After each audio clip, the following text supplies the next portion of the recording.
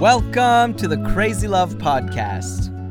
The Apostle Peter tells us in 1 Peter to sanctify Christ as Lord in our hearts and to always be ready to make a defense to everyone who asks us to give an account for the hope that's in us. In this week's episode, Francis Chan sits down with apologists Vince and Jo Vitale. Together they speak on what it means to not only love Jesus with our heart and our soul and our strength, but to love him with our minds as well. So we pray that this episode would stir in you a passion for Jesus and align your heart to love others like he does. So I am super excited today because I am with Vince and Jo Vitale, my friends, my favorite apologists in the world. Honestly, I mean that. I love the way you guys answer questions with so much grace and truth. And I invited him on the podcast today because, you know, we're in the same church. We're reading Acts. We're in chapter 17 to 19. And I couldn't stop thinking about you guys. And I'm just listening to these passages over and over. Like, I forgot that Paul actually hung out a lot with Aquila and Priscilla, and that they made tents together. And I was just thinking, wow, we were just on that property and talking about putting tents up in these different places. Wow, we're reenacting Acts. No, but I just thought you guys have been such a gift to the church. And as we're talking about training up young people in the next few months that are coming our way, I'm looking at these passages going, this is amazing. This feels very much like Scripture. And I know you guys have spent a lot of your lives even going into public forums where people just ask you any question. And, you know, people who don't believe, people who are against what we believe in the Scriptures. And that's a real part of our faith. It's supposed to be. And so, you know, what was convicting to me was, you know, when I got saved in high school, I would study, Evidence That Demands a Verdict by Josh McDowell. There was another one by some lawyer back then. And I would read any apologetics book I could because everything was about telling my friends about Jesus and proving that the Scriptures were different from any other supposed religious book. You know, and then going to prophecies and everything and understanding it all. But the last few years of my life, I'm looking at Scripture and seeing the miracles that are going on in Scripture. And I've befriended people who have seen more miracles than I have. And then I've begun to see some of these healings and miraculous. But in Acts 17 through 19, you kind of have this blend of both. So I thought, man, I'd love to just hear your insights as you guys look at those chapters. Like, what jumps out to you? Well, first of all, it's such a privilege to be here, and more than to be on the podcast, to be in church together has been such an incredible blessing for us, and just to be family. So thank you for having us. And I'm so encouraged, even to hear about you as kind of a young believer and reading those books and wanting to reason with people, because I was on the other side of that as a non-Christian, assuming that faith had to be blind and that you couldn't reason about faith. And I'm so thankful that I met some people who said, is that what the Bible actually says?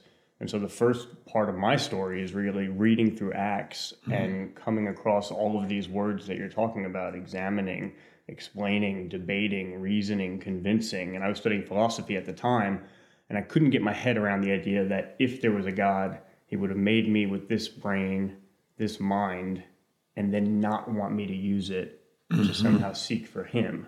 Yeah. And so because my conception of faith was like anti-rational, or it had to be blind, I thought faith couldn't be for me. And then when I actually started to read the Bible, I found exactly the opposite, and primarily through Acts. Which is, in a way, the opposite of me. I grew up as a pastor's kid, and so my experiences of God initially, I would say, were much more on the kind of miraculous Holy Spirit encounters. And it was just really just so convinced of the existence of God, the love of God, and it transformed me. But then I didn't want to be an apologist, whatever this word means that people throw around. We can talk about that in a minute. But it wasn't like I enjoy sitting around. I didn't want to argue with anybody. I didn't want to spend time in these intellectual questions. But I really wanted to tell people about Jesus.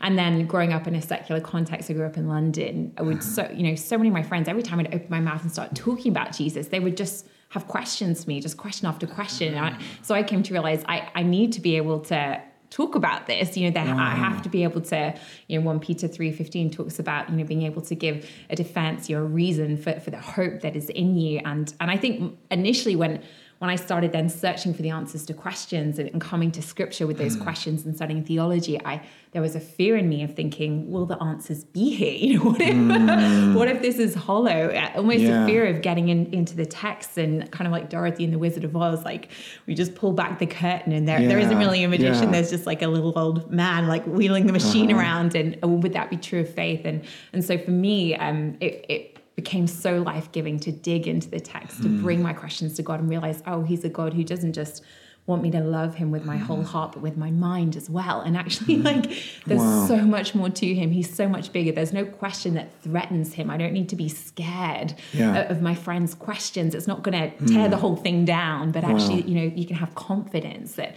and it's interesting, we're talking about Acts 17 to 19 today.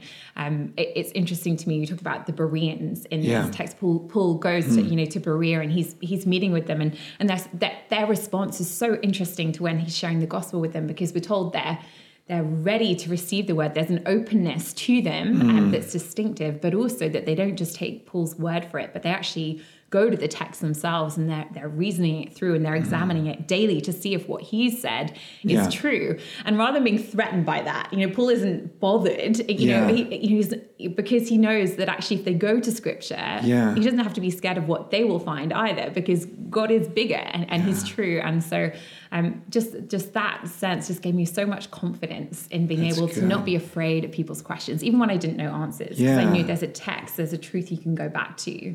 That was the actual verse that jumped at me, 17:11, where it says they are of more noble character than the Thessalonians, because they examine the scriptures daily. And for me, where I thought, I can't be a Christian if I need to focus on reasons, because that's sort of contrary to faith. That was like this breath of fresh air. You could actually be, not only is it okay, but you actually be a more noble character because you're somebody that says, no, I need to examine these scriptures daily to determine if what I'm being told is true. That verse was such an encouragement to me when I was still seeking.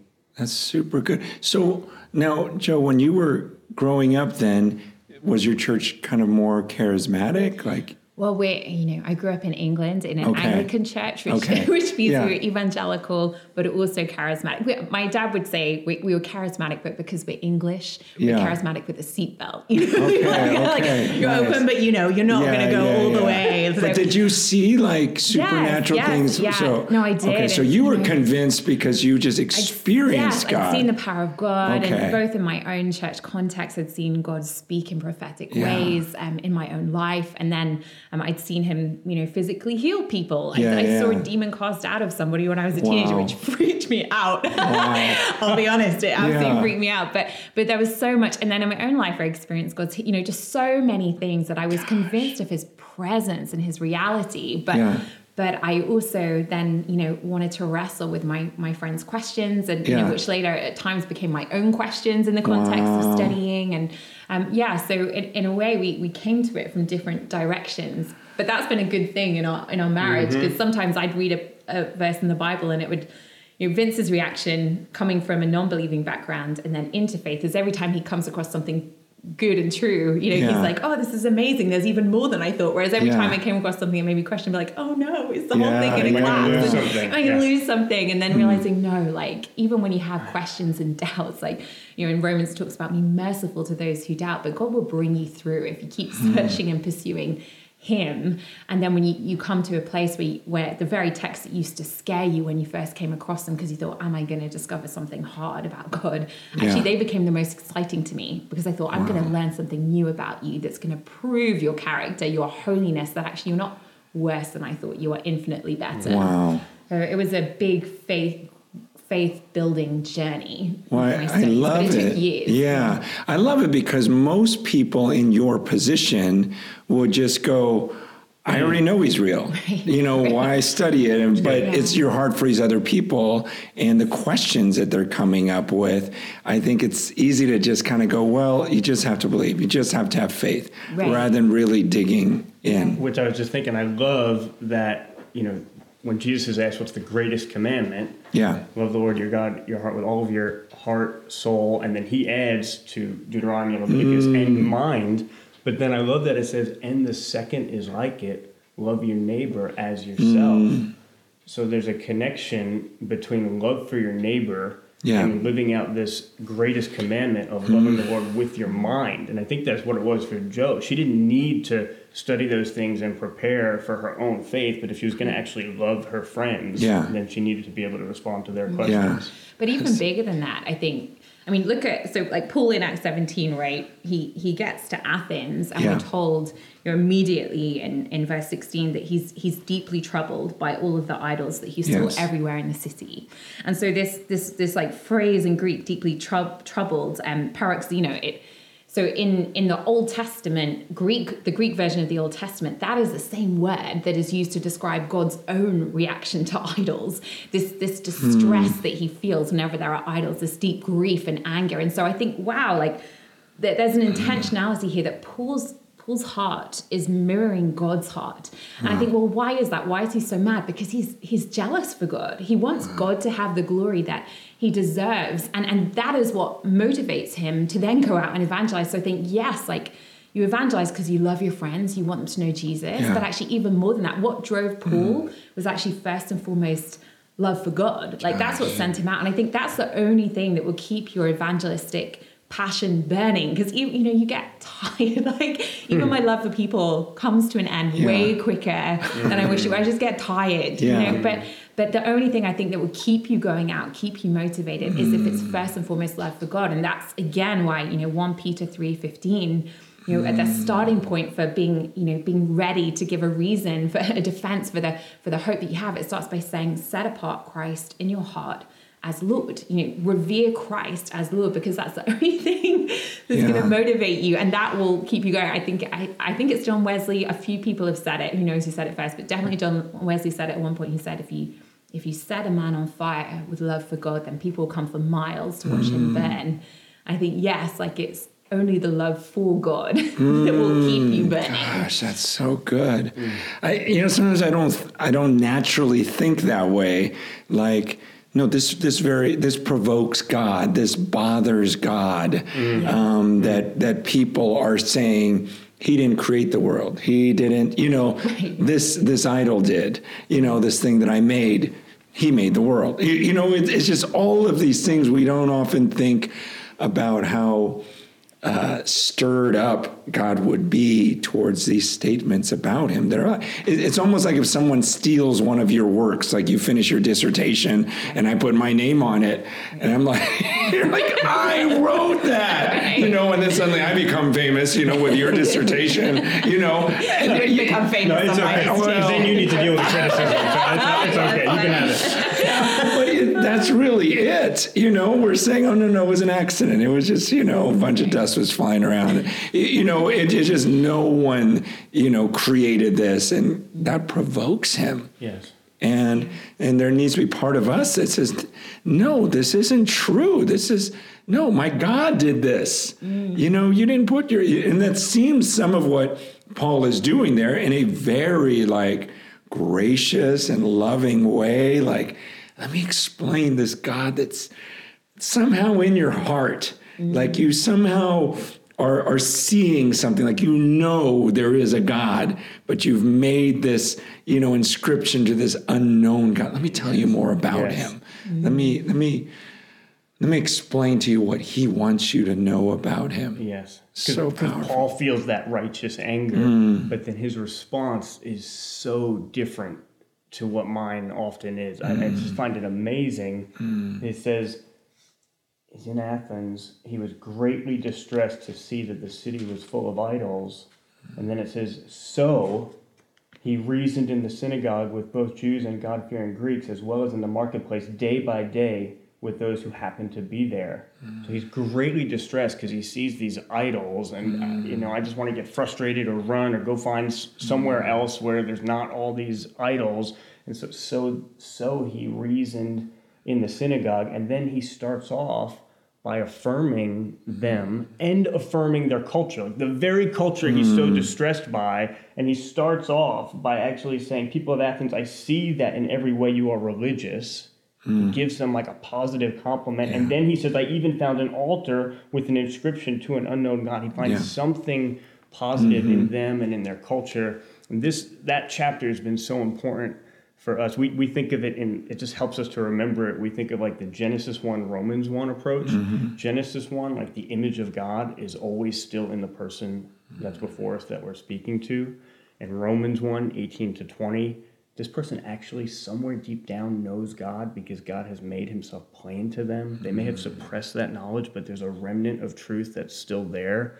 So even when we're greatly distressed, rather than just getting frustrated, the questions we try to ask are, where's the remnant of good that's still in front of me? Where's the remnant of truth that's still in front of me? There's still common grace, therefore there's still common ground. Therefore we can build a bridge from that to the gospel. And that's what Paul does. I mean, he goes and he spends the next 5 sentences, if you read it, he makes, I counted 9 points of common ground between him and the Athenians. So he's complimented them, he's complimented their culture, the culture that greatly distressed him. Then he finds 9 points of common ground between him and them.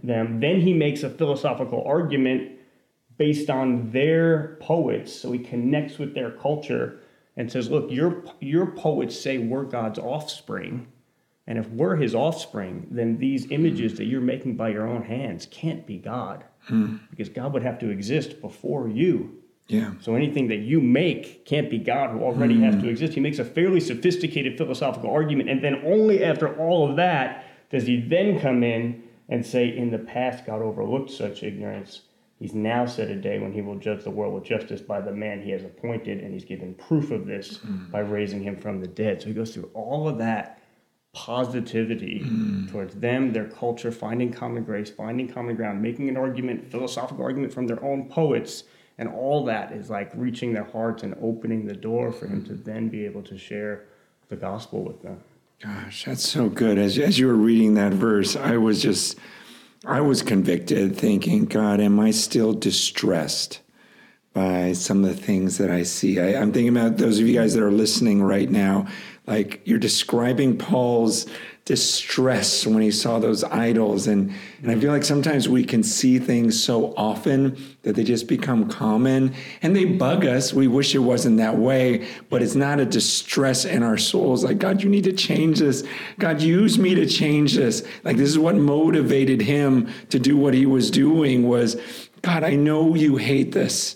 You're not getting credit for the things that you have done. And so I actually want to just pray right now for the people that are listening, believing that this prayer will do something and stir in us that type of distress. God, I pray for myself. I pray for everyone that's listening right now. God, I see the evil in the world and I don't like it. And I don't want my kids to see it. But God, it doesn't distress me. The way I feel like Paul was distressed. I pray that you would change my heart in that. God, that our love for you would just cause us to be distressed when we see these things that attack what you've created and how you created them to be. I pray that it would distress our souls to know that these are people created in your image that are believing something that just isn't true. And that they're creating these idols. So, God, I'm just praying for everyone that's listening right now. Just by your Spirit, Lord, that you would stir our hearts if they've gotten cold. God, that these things would bother us to the point of action. That we would love people. And that we would do like the Apostle Paul did and just find common ground and start these conversations in reason. In Jesus' name. I mean, there's still so much more I want to talk about, so we'll just keep going. Great. But I know you guys probably don't like to talk about this, but I just don't know. I seriously don't know, but I think it's helpful for the audience too. Like your schooling, like where you went to school, what degrees you got. I know, it's not stuff, but I really don't know. I mean, I'm assuming you went to high school. Way back when. Yeah. Did you guys go to college together? I forget. Eventually. Eventually. You start, Joe. I met Vince in my undergrad. He's a little older than me. Oh, okay. I assumed that, but yeah. Just 5.5 years. So high school, took a year. I wanted to be a missionary, so I went and spent a year in Uganda between high school and college because I was like, I just want to go. Yeah. But God convicted me while I was there that the people I was in Uganda and what part of Uganda? In Mbale. It's like a few hours outside of Kampala. Okay. But while I was there, I just sensed God saying, the people here actually they're maybe physically poor, but in some ways they're spiritually richer than the people in your own context. And I've called you to your own context, which was the last thing I wanted to hear. People are so cynical and apathetic where I was from. But anyway, so I sensed him calling me back, go to university, study theology. So I did undergrad in theology, then I did a master's in biblical interpretation, and then a PhD in the Old Testament. So that's my background. But I met Vince during my undergrad in theology. Wait, where did you get your PhD? At Oxford. All of them were just... everything was in Oxford. I just went there and didn't leave. Yeah. So you find something you like. You just... Mainly a husband, but I got stuck. I grew up in New Jersey, sort of culturally Catholic background, but not church going.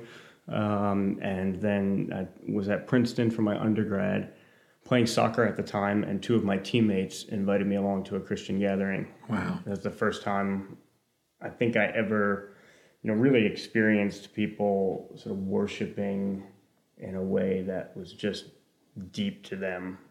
I walked into the room and I just immediately knew that whatever these people meant when they said they were a Christian was different from whatever I meant by just saying, well, I'm Italian-American from New Jersey, therefore Catholic, therefore Christian. And it was really disorienting for me because I thought life was about, being the best. Yeah. And here's this group of my peers who we walked in a few minutes late, and they're just singing their hearts out to this invisible God. And I started listening to the lyrics, and I realized they're singing precisely because he's so much better than them. Giving him worship. It was very disorienting for me. But my journey to faith happened at Princeton.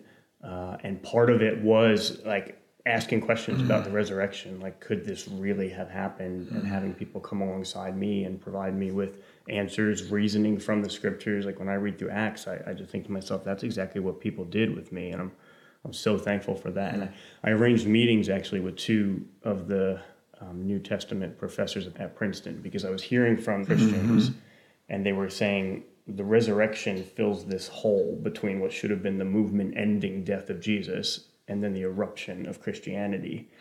But these two professors were not Christians, and I thought, surely they're going to have other answers for how we can fill that gaping historical hole. And one of them sort of glanced in the direction of a mass hallucination theory, which really doesn't have any credibility to it for a whole variety of reasons, and glanced in that direction without conviction. The other professor told me that as a historian, he simply wasn't interested in the question. And the assumption seemed to be, as soon as we talk about the miraculous, we're no longer talking about history. And I've never been able to understand why he thought you could sort of make that assumption at the outset rather than actually follow the evidence wherever it led. So my sort of formative years in faith began at Princeton, partially through reasoning through the very same stuff that Peter and Paul were talking people through in Acts, and then going to people who thought differently and realizing, there's a big difference between intelligence and wisdom. I just sort of assumed, here are people who are professors in the religion department at a top university. Of course, they're going to have robust answers to these questions, and some of them didn't. And then I went to graduate school in England. That's where I met Joe over at Oxford. And the kind of journey continued at that point. But I'm really thankful. Almost immediately after I came to faith, I wound up on a missions trip. And I didn't know what a missions trip was. I knew these friends of mine were going down to Panama City Beach for spring break, and I went with them. I kind of knew it was going to be a Christian conference of some sort. I didn't know we'd be walking the beach and actually like sharing the gospel with people. Wow.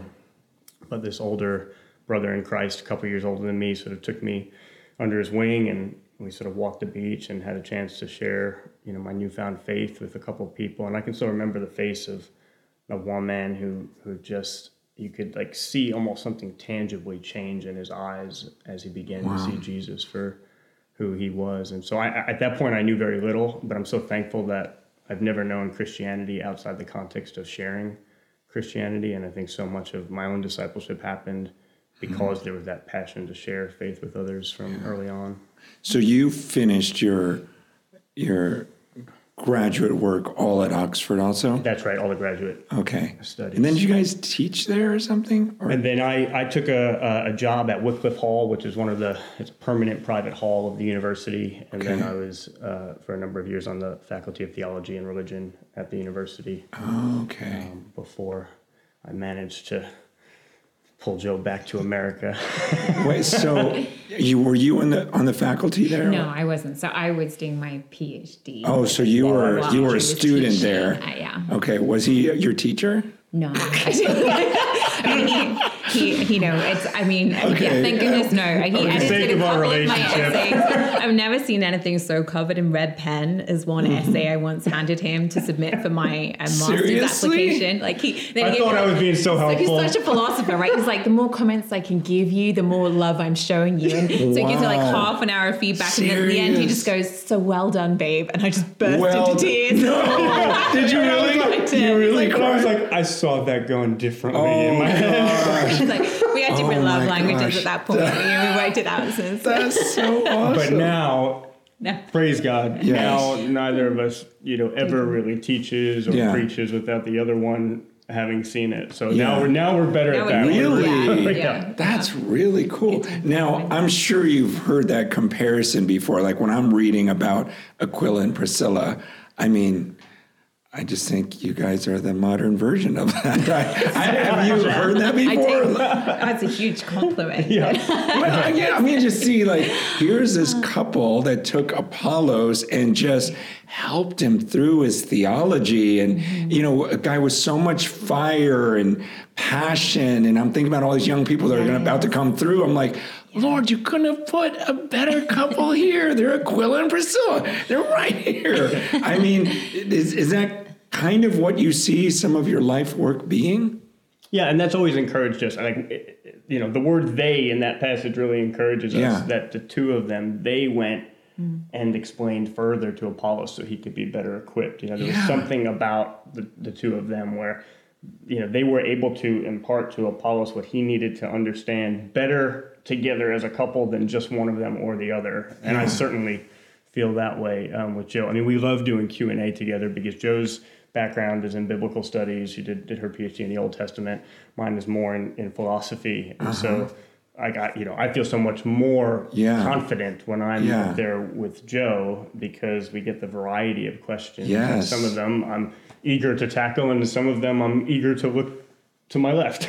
Don't ask me about science. But even just the way you guys communicate together, everyone says it. It's like, you're great, Vince, but it's like incomplete now that we've heard you two together. It's the moment you start talking in your accent. I know, it's the accent. Oh, everyone just smiles and everyone's so happy. I can say the stupidest thing. Oh, yeah. That was really good. Oh, yeah. Play it back slowly. It wasn't very good. It was just the accent. It's just the team. Gosh, I just love that. Yeah. You know what? I want to stop and pray again because I want. This is so rare that it kills me. That couples are a team in ministry. It really kills me because you guys are such a picture of that, of a completeness. That either one of you alone, you're great. You can do your thing, but together. There's just something. And I think of young people listening right now, not to settle, because I think of the team where, yesterday is Mother's Day, and, just being with my family of 14 now, like my wife and I looking at our kids and son-in-laws and grandkids and just going, this has been so fun. And every time Lisa's with me and we get to do things together and teach together, it's like, it's just another level. It takes so much pressure off. Mm-hmm. It's fun. You trust each other. And I just want to pray for more of this. Yes. So, Lord, I thank you. I thank you so much for what you've done, and Vince and Jo. And I'm so grateful that they're out here and that they can partner with us. And whatever you want us to do in the future, Lord, we're just thrilled to serve you. But Lord, I'm just praying. I just feel compelled to pray for everyone who's listening. If they're single, Lord, that they would look for someone that they would really partner in ministry with, Lord, someone with the same passion and desire to make disciples and to do anything, to go anywhere for you. And God, I pray for those that are married, that their marriages aren't going well and it's not centered on you. God, I know it breaks their heart as they're listening to this. And they may even be listening in tears and praying in tears right now. And God, you are the God of miracles.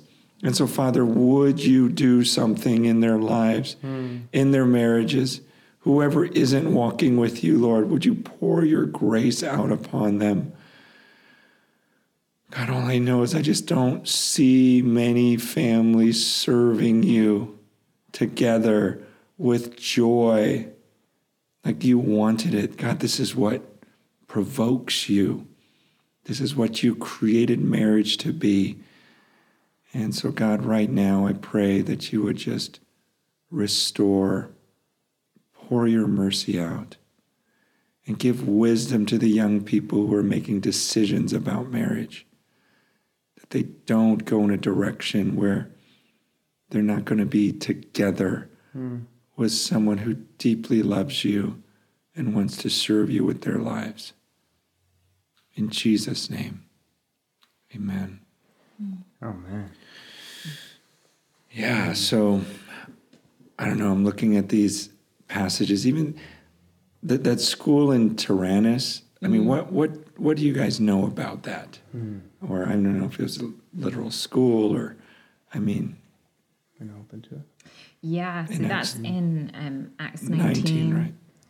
And this is such an interesting situation here. I mean, because we see this model, right? When Paul is, he'll go to a town, and first off, he'll go to the synagogue. He'll go to the place where, I guess he's looking for wherever there's already a potentially receptive audience to the message. Yeah. So the synagogue is the obvious place. You already share the a trust in the authority of the scriptures. There's an easier common ground to go from, but he'll also look for wherever there's another opportunity. And then this is interesting because we're told he's boldly preaching in the synagogue, he's arguing persuasively, which again is that connection going on there. I think sometimes people think, well, I just preach the word of God, but don't worry about persuading, or but these things in Paul, they're so bound together. This act of persuasion and just using the reasoning. That's such a key piece of what he does. But don't forget, like 2 verses before that, he's already laid hands on the Holy Spirit. The Holy Spirit has come. He's laid hands on people. They've spoken in tongues and prophecy. So we're seeing it all together. We're seeing the miraculous. We're seeing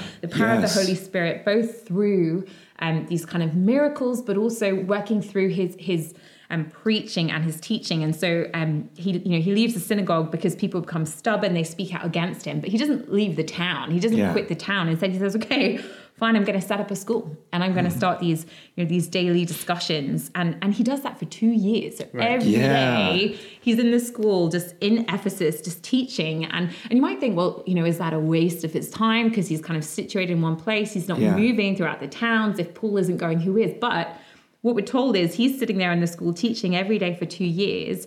But then throughout the province of Asia, both Jews and Greeks, they hear the word of the Lord. So, I think we can sometimes think, oh, if you're not moving, if I stay in one place, if I'm just focused in this kind of intense teaching way, am I going to miss the opportunities for the gospel to spread? But actually, there's something about him being there, and presumably it's the people who he's teaching who are then spreading the gospel to those other places.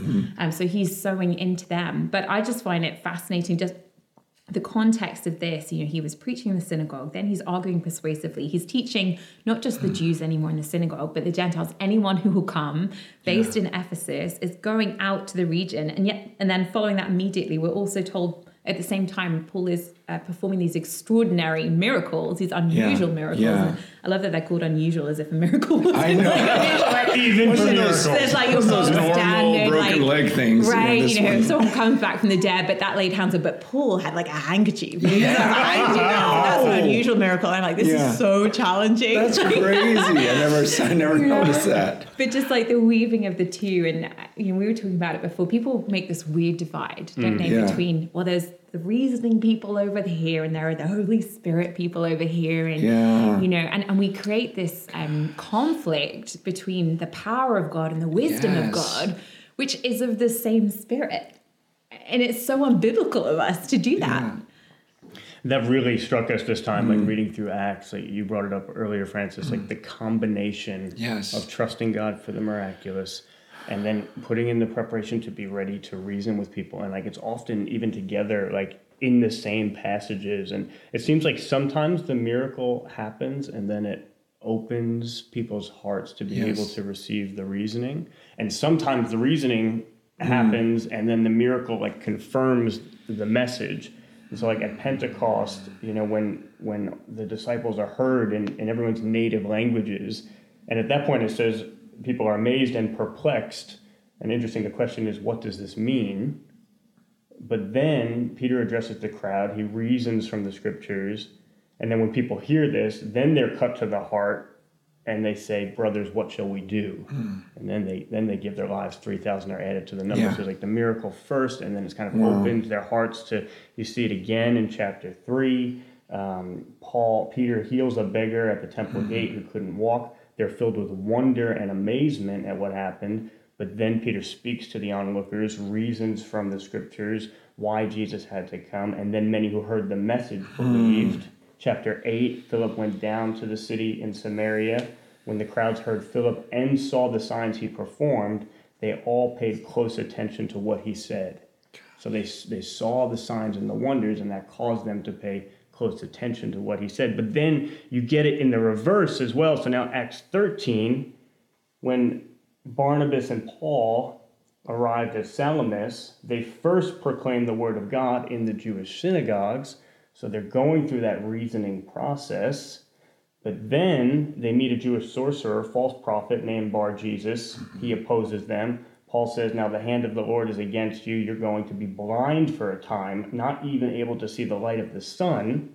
Immediately, mist and darkness came over him, the miraculous. He groped about, seeking someone to lead him by the hand. And then it says, when the proconsul saw what had happened, I find this so interesting. It says, he believed, for he was amazed at the teaching about the Lord. Whereas like so they first gave the message, then there was this miracle that happened. And like when I was reading that, I thought it was going to say he was amazed by the miracle he just saw. But it actually says he was amazed at the teaching about the Lord. So the miracle in some way confirmed that. And then in Acts 14, it's even more explicit. Here they spoke so effectively at Iconium that a great number of Jews and Greeks believed. So Paul and Barnabas spent considerable time there, speaking boldly for the Lord, reasoning for him. And then it says, who confirmed the message of his grace by enabling them to perform signs and wonders. So it seems to go in both directions. Like sometimes there's the miracle and it opens people's hearts, but they pray for both, right? Like chapter 4, Lord, enable your servants to speak your word with great boldness. And then the very next verse, stretch out your hand to heal and perform signs and wonders through the name of your holy servant Jesus. Like that's their prayer. It's just back-to-back sentences. They're praying for both. And, as Joe said, so often it's like either you have, folks who are excited about the miraculous, but in some way like the reasoning is seen as something we do on our own without the Holy Spirit, which I don't think is biblical. Like I can't reason without the Holy Spirit. That like restricts the sovereignty, of that person of God.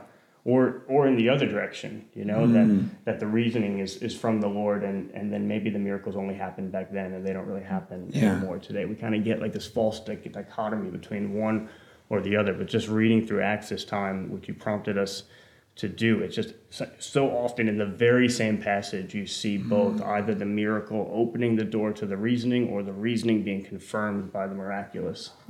This gets me so excited about this next season we're going to jump into together, because I just want to see this. I want to live this out completely. Where, okay, and then we've got these people that we're going to be training up, and to train them up in both, with the faith that anything can happen, but also, hey, I want you guys to know how to defend your faith. I mean, I'm excited about this. I'm just looking at all these little facets of Acts 17 to 19 and going, we can do all of this in modern day right here. I mean, even when you talked about the 2 years earlier, Jonathan, I'm like, maybe I should just not travel for 2 years. I seriously, I'm thinking that. There's a couple things I've committed to, but I'm just thinking, no, this is more exciting to me. If we can have this full picture here, and see it all and be bold in what we say and go against the culture in some of these things, but then God to authenticate this message through the signs and wonders, and to be praying and doing it out of love and being provoked out of love for God and love for people, and where the church becomes a part of that apologetic, where it's like, wow, look at this group of people that are going after, but they love each other and they'll give anything for each other. Like, this can happen right now. That's right. And I'm so encouraged by Acts 17, because it's easy to read this stuff and think, well, that was then, this is now, 2,000 years. What does that? But I'm like, if ever we were in Athens, we're in Athens right now. I mean, okay, so Paul is dealing with like the Stoics and the Epicureans. So Stoics are like pantheists. So they're like, everything is spiritual. I mean, what is more New Age than the universe speaks to me, or kind of like this. I mean, look at our culture, right? The horoscope apps are used by the millions. Like you go to like Target and there's like first spell, like little witchcraft kits. I mean, every romance novel right now is on Amazon is about like witches. I mean, it couldn't be more into this kind of, nature is divine, worship the goddess, like all of this kind of, I mean, it literally is the descendants of this certain philosophy. And then you look at the Epicureans who were basically, they sort of believed maybe a God existed, but if he did, he was so deistic, so uninterested in us that basically he had nothing to do with us. Everything is random. Everything, there's no plan, no purpose to your life. So just, indulge yourself in pleasure. And I'm like, well, that's materialism and hedonism right there. Everything is random. There is no like design or purpose. It's all just like atoms flung together. And so, eat, drink, and be merry. Tomorrow you die. Just like, entertain yourself to death. And so I'm like, this is not ancient stuff. This is our culture right now. And, with technology being what it is, we have access to the whole world. Every idea is in our space. I mean, we're in San Francisco. I'm like, you don't see the intersection of the New Age and naturalism more clearly than in this place. Like it couldn't be more techie, but also there's so much, about the New Age. I'm like, this is Athens, that's where we live. And so, if ever we needed to like look at a model for how do you engage, and it was so good. I just love what you said, Vince, about, building that bridge, because, when you're praying, Francis, about let us be distressed, I was thinking like, yes and amen, let us be distressed, but let our distress lead to love and to bridge building, because I mean, people talk about it. We're in a culture of outrage right now. Even our social media is designed, the articles that are most wide read are the outrage ones, the ones that make you the most angry, the ones that get the most likes. And so more and more, we wind up in these bubbles where we just read things that outrage us. We get distressed, we get mad.